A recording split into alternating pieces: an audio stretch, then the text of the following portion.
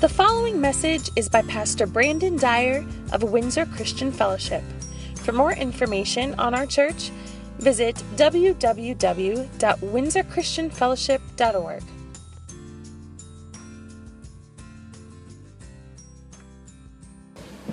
Please take your Bible with me this morning and turn to Ephesians chapter 1. We're going to begin in Ephesians 1, but we're going to be looking actually at a bunch of different texts, even at certain points within the sermon, kind of rifling to different passages throughout the New Testament. So we're actually going to have several of those up behind me on the screen as we go along this morning.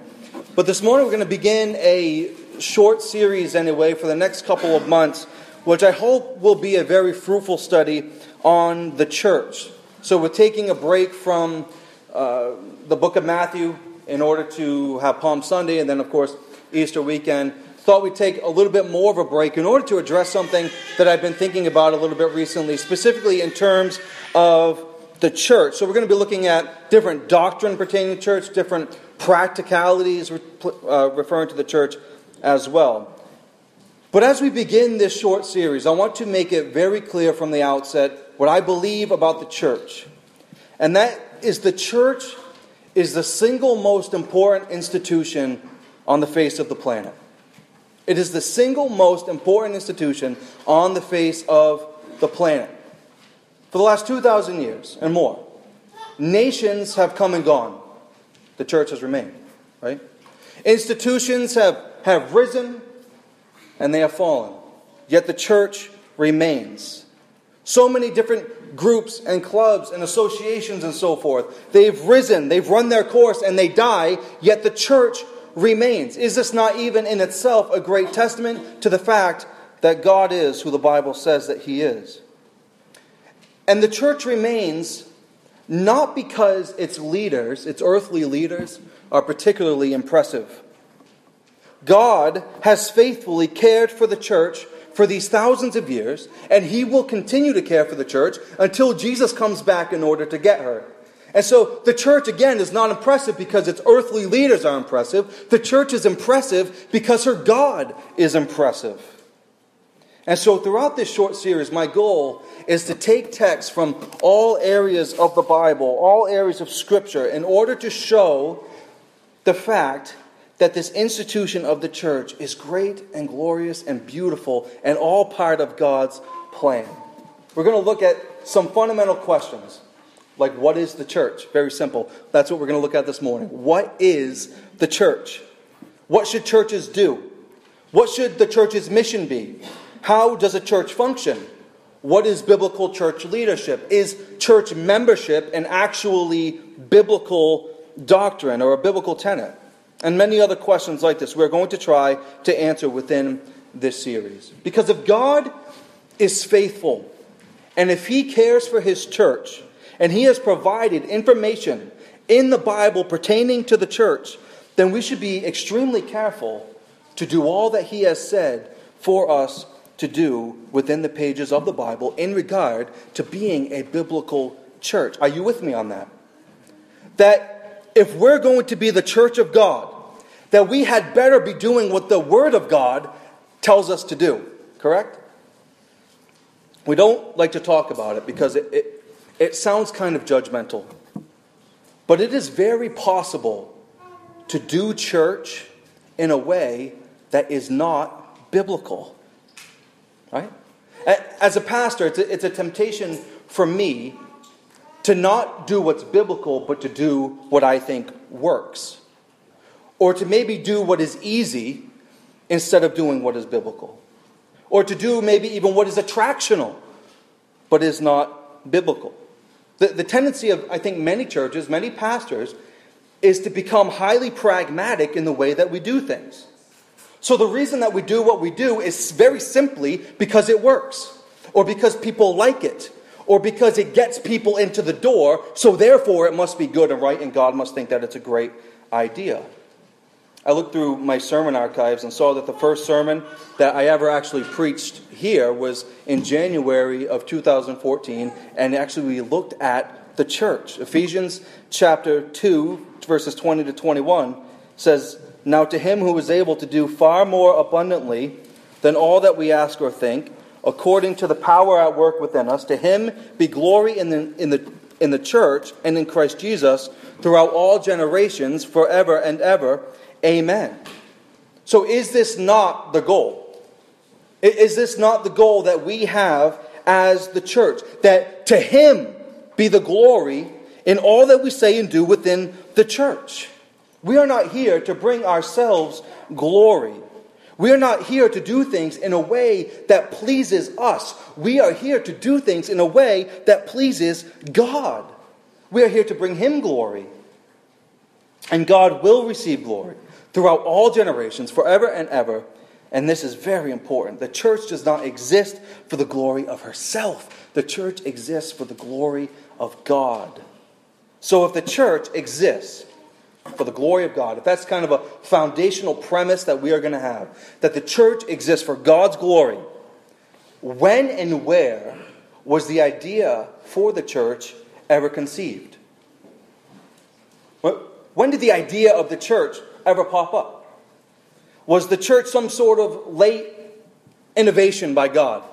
He creates the world and he sees that, I think I'm going to have a church. And no, it's not that at all.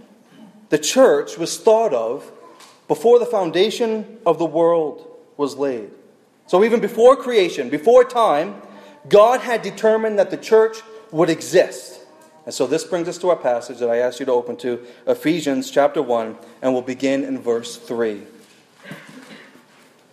Blessed be the God and Father of our Lord Jesus Christ, who has blessed us in Christ with every spiritual blessing in the heavenly places, even as he chose us in him before the foundation of the world, that we should be holy and blameless before him. In love, he predestined us for adoption as sons through Jesus Christ, according to the purpose of his will, to the praise of his glorious grace, which he has blessed us in the beloved. In him we have redemption through his blood, the forgiveness of our trespasses, according to the riches of his grace, which he has lavished upon us in all wisdom and insight, making known to us the mystery of his will, according to his purpose, which he set forth in Christ, as a plan for the fullness of time, to unite all things in him, things in heaven and things on earth. In him we have obtained an inheritance, having been predestined according to the purpose of him who works all things according to the counsel of his will, so that we who were the first to hope in Christ might be to the praise of his glory.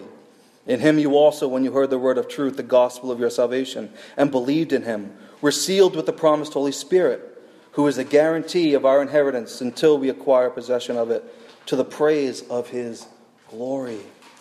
So in verse 4, to kind of boil some of this down, verse 4, he chose us in him before the foundation of the world. Verse 5, he predestined us for adoption according to the purpose of his will.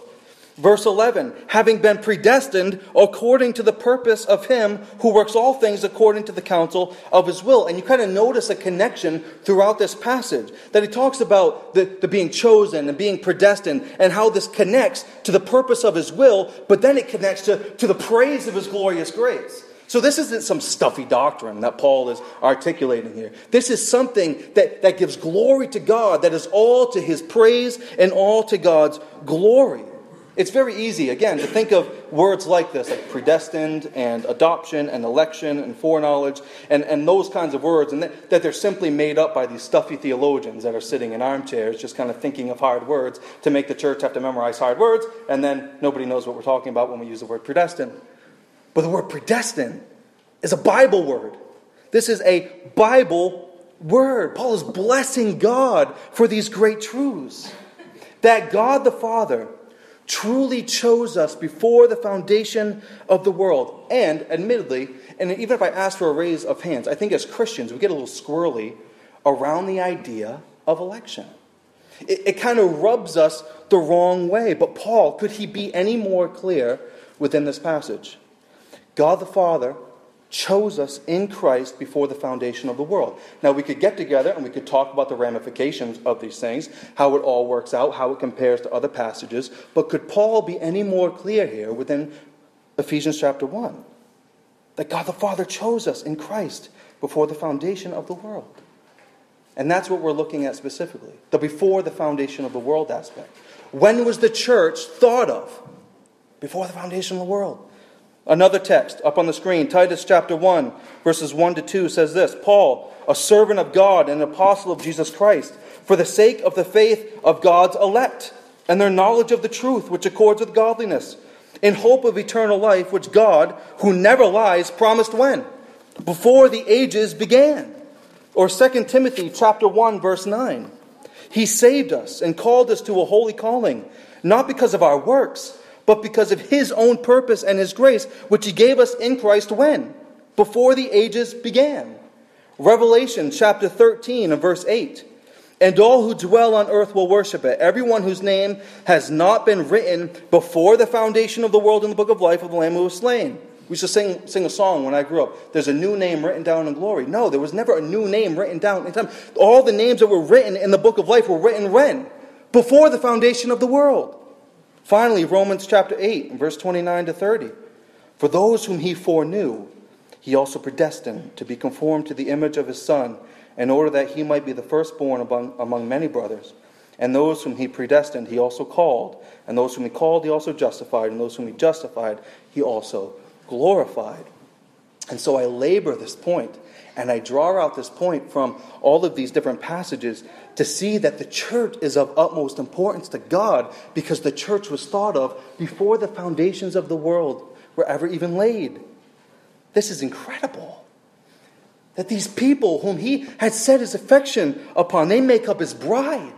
They make up His body. They are His royal priesthood. They are the saints. They are the called. And knowing, and again, the practical ramifications of something like this kind of doctrine, knowing that God set His heart upon you before the foundation of the world is an incredible thought, and really should be stoking our affections for Him. This should not make us feel cold and dusty and dry. These kinds of doctrines should really stoke the flames within our soul, knowing that God looked upon us and He set His love upon us, and He decided that He would love us and care for us and do all things for us in Christ. It has nothing to do with how good you are. It has nothing to do with how intelligent you are. It has nothing to do with how impressing to God you are or getting into God's good graces. It simply depended on God setting His love and grace toward you and redeeming you for Himself. So when was the idea of the church ever conceived?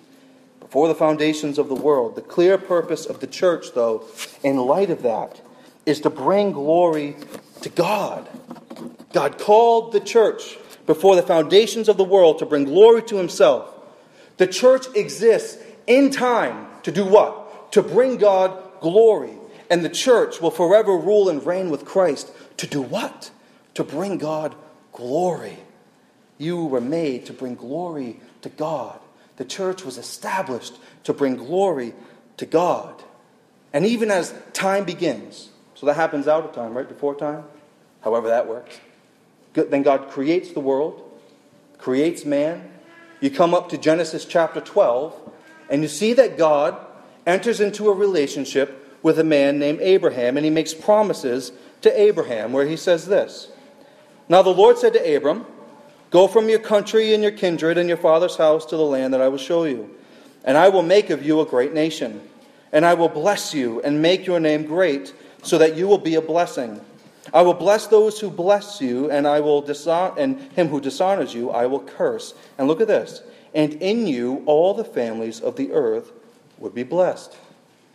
So God promises Abraham that He is going to make of him a great nation.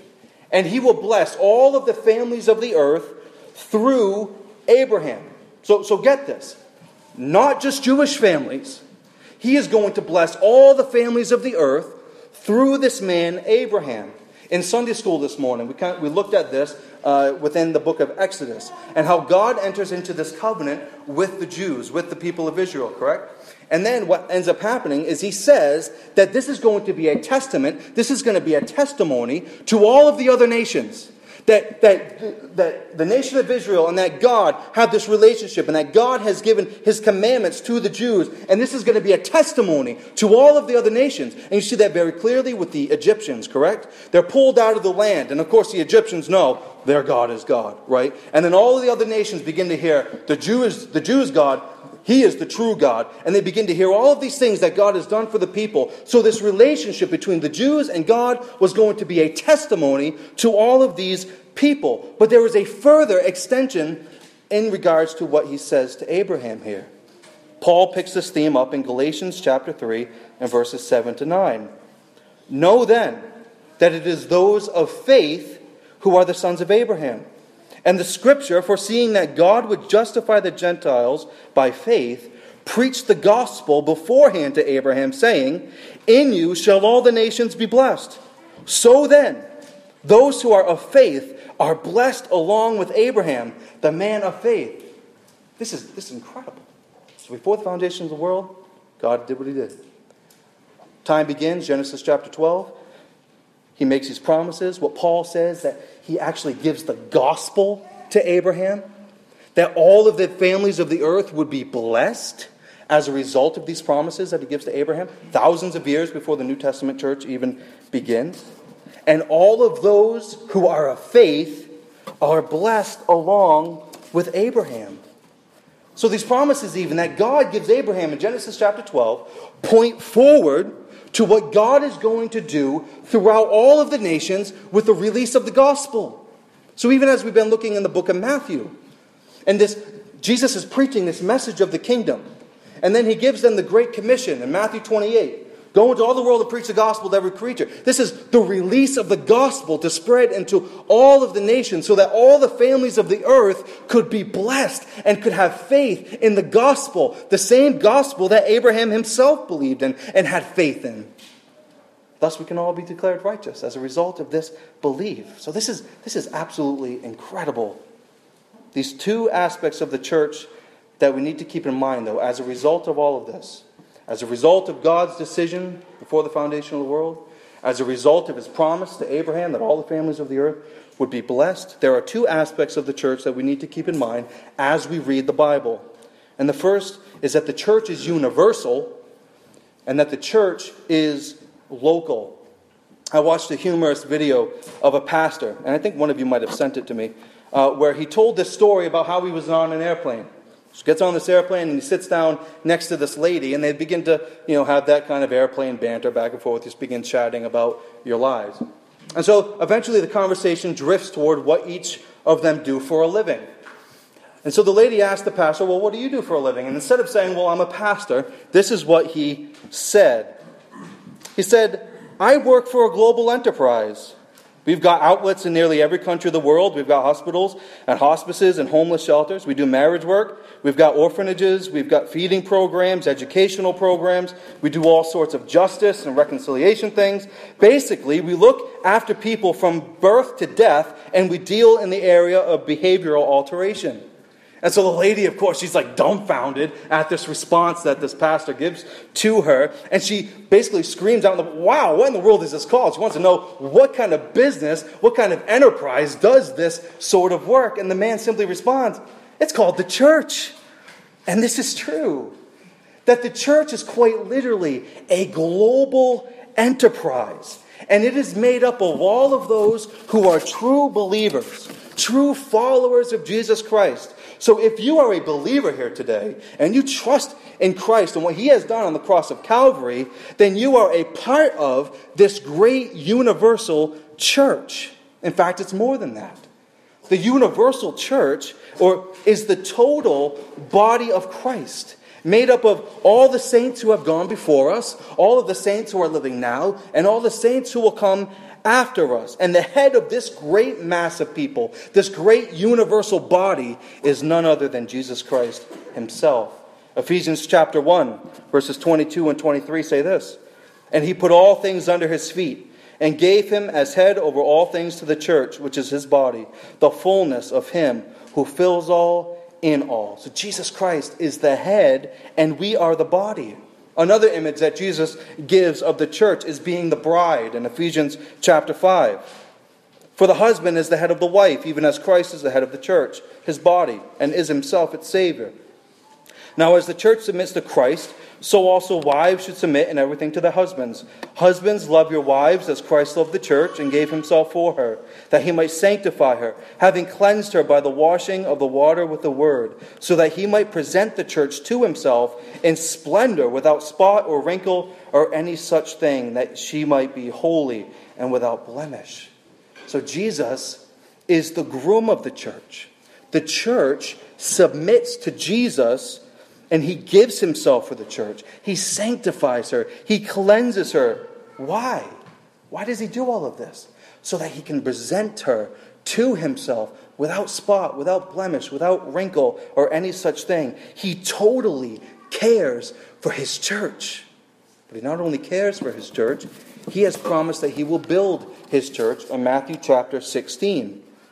I will build my church, and the gates of hell shall not prevail against it.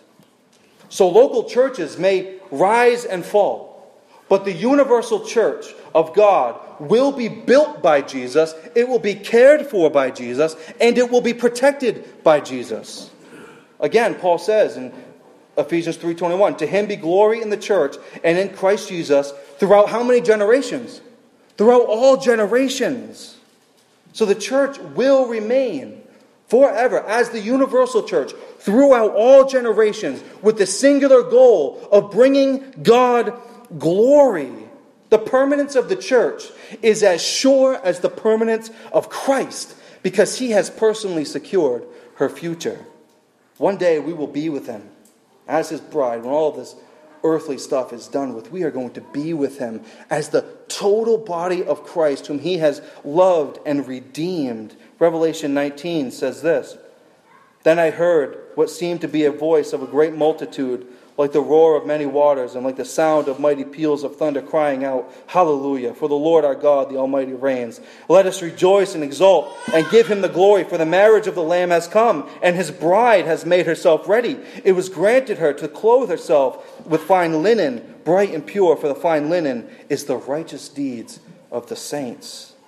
So the church was conceived in the mind of God before the foundation of the world. The church would be blessed as the promises of Abraham went forward. They'd be blessed as a result of those promises spoken to him. And the universal church is made up of all of the saints, past, present, and future. And we will worship him in glory forever and ever as his bride. All of this has been secured for us from the very beginning, before time, in time, and out time again. It all has been secured for us by God. But this universal church that we've talked about is manifested in many local churches. Churches like Windsor Christian Fellowship.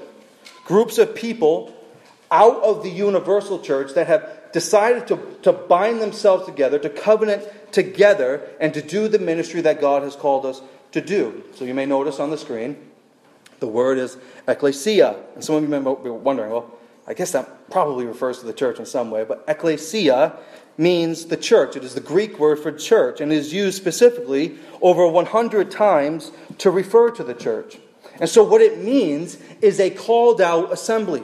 So you can even consider that in the words or from before time, where God called out a mass of people. But the little churches are all little called out groups that, again, are meant to do the work of God. Ecclesiology is the study of the church, and it comes from this word ekklesia. But an ekklesia, again, is a called out assembly or a called out community of God. A group of people who gather together to worship through the preaching of God's word, through the ordinances of baptism and the Lord's Supper. A pastor in D.C. named Mark Dever puts it this way: the church is the gospel made visible. So the gospel is preached throughout a community, and God begins to save more and more individuals who then become part of the local church, thus making visible the gospel.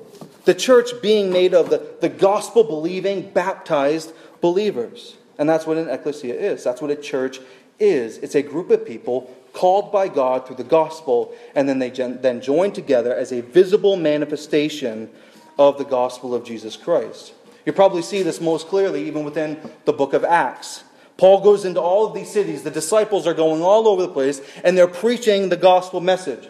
People begin to trust in Christ. And so what does Paul do? He leaves men like Timothy and Titus within these communities in order to establish the church, to continue preaching the gospel, to continue administering the Lord's Supper, and to continue baptizing people, and to establish deacons and elders within the local church. So you see, all of these people that are saved as the result of the preaching of the gospel, they're immediately added to that great universal church. But then they begin funneling into these local assemblies, these Ekklesias, within these different cities. So, however many years ago, a couple hundred years ago, even at this church, I don't have the history, but Christians decided, they'd gotten saved, and they decided to form a church together, to covenant with one another, to be a church, and we are still here a couple hundred years later. But the church is currently what it has been, a group of people called by God to salvation, who then gather to hear the Lord's word being preached and to participate in the ordinances together. Even within Paul's letters that he writes, you see that most of the letters he writes are to churches, right?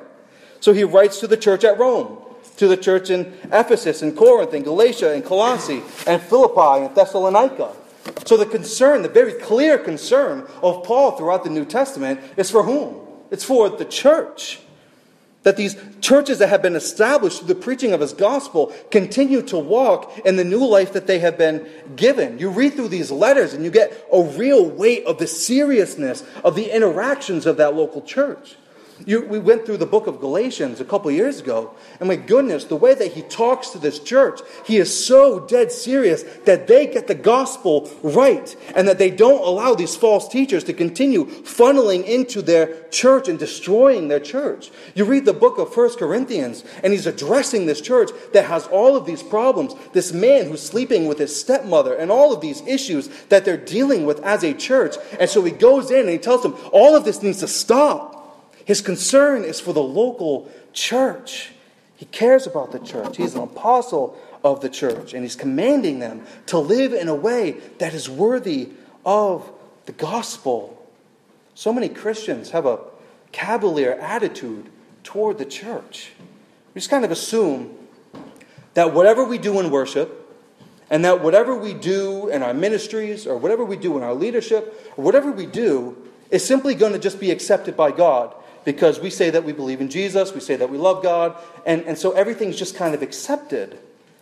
But if our intent is that God receives the glory out of all that we say and do as a church, then we should reflect the word in how we conduct ourselves, in our services, and our ministries, and our relationships to one another. There is such a great practicality to all of this. What happens when a church loses its hold of being biblical? What happens when an individual loses his or her hold on being biblical? How many churches are trying to be relevant, and in their desperate attempts to get people into their church building, they're supporting the abominations of our time?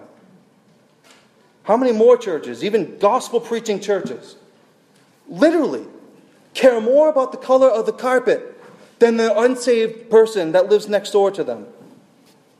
Where we care more about being right in some small nuance of doctrine than caring and loving on the widows of the church.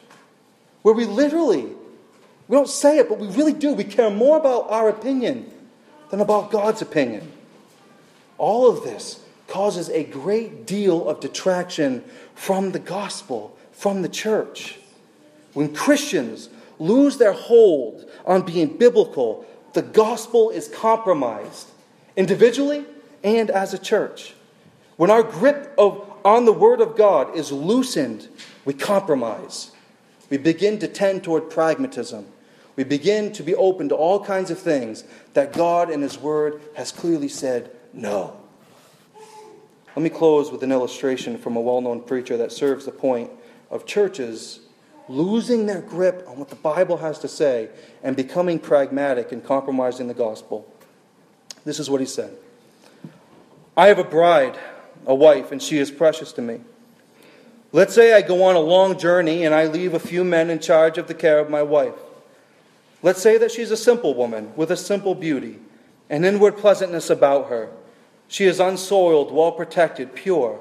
even a bit naive because she knows nothing of this knowledge of good and evil.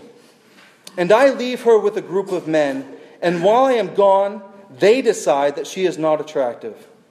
And so they dress her in the most gaudy fashion. They paint her face. They cover her with sensuality, and then they parade her back and forth before carnal men in order to attract them into something that they are doing. When I come back, I'll deal with those men. That's exactly what God is going to do. Taking the gospel, taking the church of Jesus Christ, and dressing it like Vanity Fair in order to attract carnal men.